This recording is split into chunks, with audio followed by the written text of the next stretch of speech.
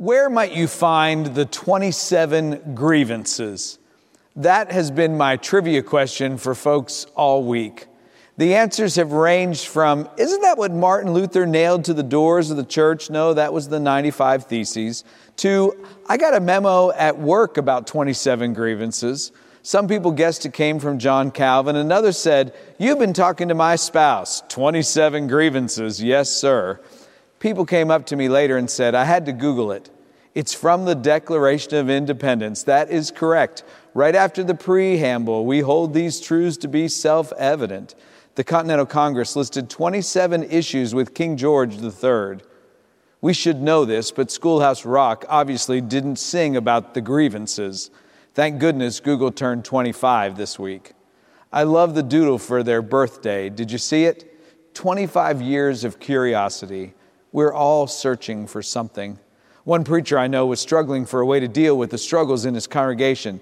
He got up on the pulpit one Sunday morning and said to the people, I know many of you are unhappy with me and my leadership, so I've included a piece of paper in each of your bulletins this morning. I want you to take a moment now and list all your grievances with me. We'll take a few moments right now here in the worship service for you to write them down. People wrote fast and furiously. I'm sure one person wrote, you don't know how to pronounce grievance. After a time of writing, he asked the ushers to pass an extra offering plate to collect their grievances. At the end of the service, he invited them to join him outside. He stood next to a hole that he dug the night before, and then he dropped all their grievances in the hole without reading a one. He told them it's time to bury their grievances, forgive and move on. That just added to their grievances. I have it on good authority that many of their grievances were resurrected that day. If I decide to bury my issues with you and move on, that's one thing, but you don't get to bury them. That is not how forgiveness works. We confess and we acknowledge where we've fallen short before healing can occur. A grievance like grief has to be dealt with and not just buried, yet both can be a burden. As we've heard over the last several weeks, people in the communities surrounding Jerusalem submitted their grievances about Nehemiah's rebuilding project. Nehemiah listened to them and dealt with them, but he kept rebuilding until the wall was finished. So hear the good news from Nehemiah, the 8th chapter, selected verses. All the people gathered together into the square before the water gate. They told Ezra the scribe to bring the book of the law of Moses, which the Lord had given to Israel. Accordingly, Ezra the priest brought the law before the assembly, both men and women and all who could hear with understanding. This was on the first day of the 7th month. He read from it facing the square before the water gate, from early morning until midday, in the presence of the men and the women and those who could understand, and the ears of all the people were attentive to the book of the law. And Ezra opened the book in the sight of all the people, for he was standing above all the people, and when he opened it, all the people stood up. Then Ezra blessed the Lord, the great God, and all the people answered, Amen, Amen, lifting up their hands. Then they bowed their heads and worshiped the Lord with their faces to the ground. So they read from the book, from the law of God with interpretation. They gave the sense so that the people understood the reading. And Nehemiah, who was governor, and Ezra the priest and scribe, and the Levites who taught the people, said to all the people, This day is holy to the Lord your God. Do not mourn or weep. For all the people wept when they heard the words of the law. Then he said to them, Go your way, eat the fat and drink sweet wine, and send portions of them to those for whom nothing is prepared. For this day is holy to our Lord. And do not be grieved, for the joy of the Lord is your strength. This is the good news according to Nehemiah. Let us pray. Gracious God, help us to continue the rebuilding that you've called us to do. Help us to hear your word and apply it to our lives. Amen.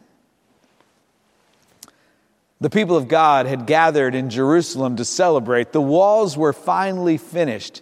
The reading of the book of the law must have been like the town crier reading the Declaration of Independence to the people of Philadelphia for the first time. Back on July 8th, 1776, the citizens of Philadelphia were summoned to the State House yard by the bells of the city. At noon, Colonel John Nixon publicly read the Declaration of Independence for the first time, including the 27 grievances. Following the reading and continuing long into the night, the bells of the city rang in celebration. After this long season of rebuilding the walls, despite the attacks, the grievances, and opposition, all the people have gathered in Jerusalem in the square by the Watergate, not the Watergate Hotel, but the Watergate, where people went out to gather water, with the men, women, and children, everyone who worked on the wall, to hear a reading from the book of the law. Ezra, the priest, reads from morning until midday. Can you imagine 5 or 6 hours of listening attentively? For you see, very few people knew how to read in those days, so hearing from a book was quite the occasion. Like a new product launch or a movie release today, people were willing to line up to be there for hours for this important reading of the law. The whole scene unfolded much like worship does today. Ezra stands on a platform. He opened the book of the law and all the people stood up. Ezra blessed the Lord, and the people say, Amen and Amen, lifting up their hands. We continue to follow those same ritual patterns today. The word of the Lord, thanks be to God. Amen and Amen, with our hands lifted high. Ezra reads the book, and then there is interpretation. Some of it may have been translation into the local languages, but we're told the priests gave the sense. They help people to make sense out of what has been read. And I still try to do that today, making sense of stories like Nehemiah and now Ezra's reading of the law. As part of my daily discipline during my Nehemiah 52 days of rebuilding, I've been reading more, and one of the books that I've treasured is The Quiet House by Ron Greer, Reflections on the Death of a Spouse. I got to a chapter this week entitled Languishing. What a great word, languishing. It means to fail to make any progress. It can be a tough place to be. Ron said he got to the point in his struggles after his wife's death that he was just languishing. He just didn't feel a thing, neither sorrow nor hope, nothing. But then in the very next chapter, he tells of a turning point. It was the 1-year anniversary of his wife's death. And after a good cry in the morning and another good cry in the afternoon, he picked up a picture of her and he looked at it closely. And then these words tumbled out of him, I got to be with her. Those were the words he instinctively whispered, feeling so blessed. I got to be with her. He moved from concentrating on what he'd lost to all that he'd gained. I got to be with her.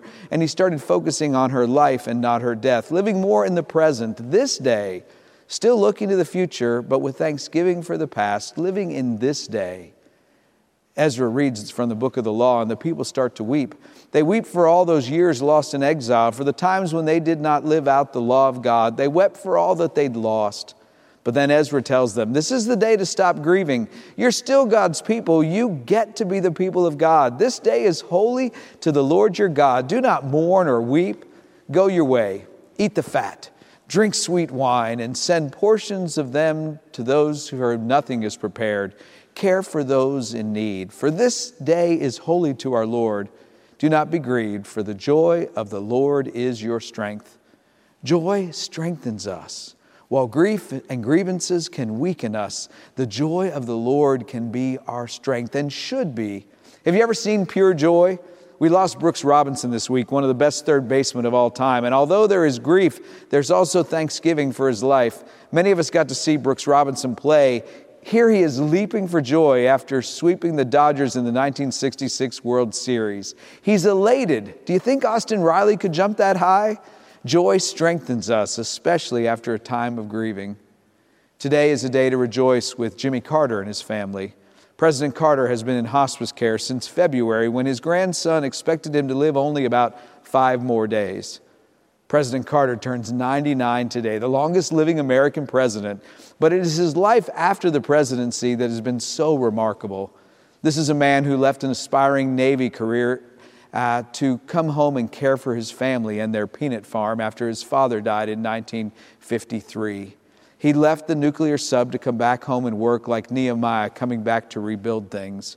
Jimmy Carter and Nehemiah both become governors. And I love that even after becoming governor of Georgia, Carter was still so obscure that he was able to go on What's My Line and stump the panel. I'm grateful to have this picture of President Carter at Habitat for Humanity, with the Dunwoody logo featured prominently in the background. Carter once said this about prayer: God always answers prayer. Sometimes it's a yes, sometimes it's a no, and sometimes it's, you gotta be kidding. Like our church has done for 30 years, like Betty and Jack Whitley have done, Jimmy and Rosalind Carter continued to work on Habitat houses. For one reason, it was because of how the work made them feel. Carter said, in all of our lives, there are usually a few precious moments when we feel exalted. That is when we reach above our normal level of existence to a higher plane of excitement and achievement. He remembered feeling exalted several times in his life, like when Rosalind agreed to marry him, or when his children were born, or when he took the oath of office as President of the United States. I was touched this week to read the story of Carter going to an army hospital in Germany. The Iranian hostages had been taken there to be treated after their release. Carter was nervous because he didn't know how they would receive him, since he had not been able to secure their release himself while in office. But when Carter walked into that room, they all stood up and cheered. And then they embraced President Carter with tears in their eyes. He said, I felt exalted, a joyous exaltation, and that is what forgiveness looks like and feels like. Carter said, I experienced a feeling of exaltation at the end of each Habitat work project when I give a Bible as a gift to the new homeowners, along with the keys to their new house. My heart and soul are always exalted, and sometimes tears of joy run down my face. Then he said to each of us, I predict that every one of you who volunteers to help others in need will feel this same sense of exaltation. I believe that in making what seems to be a sacrifice, you'll find fulfillment in the memorable experience of helping others less fortunate than yourself. Just as President Carter hands a Bible as a gift to new homeowners, Ezra is handed the book of the law in our story today. And he doesn't put it in a drawer, he doesn't put it on a shelf, but he reads it there to the gathered crowd to help them all remember together that they are the people of God. After the build is complete, the walls of Jerusalem were restored. The tears flow there as well. My friend and fellow pastor Rob Lanford told me about one little boy in his church named Trey. Last time Rob served communion, Trey got back in line for a second go. When he got back to the front, Rob looked at him and said, "You're back again?" And Trey said, "Yes, sir. It was just so good the first time." And isn't that what forgiveness should be like?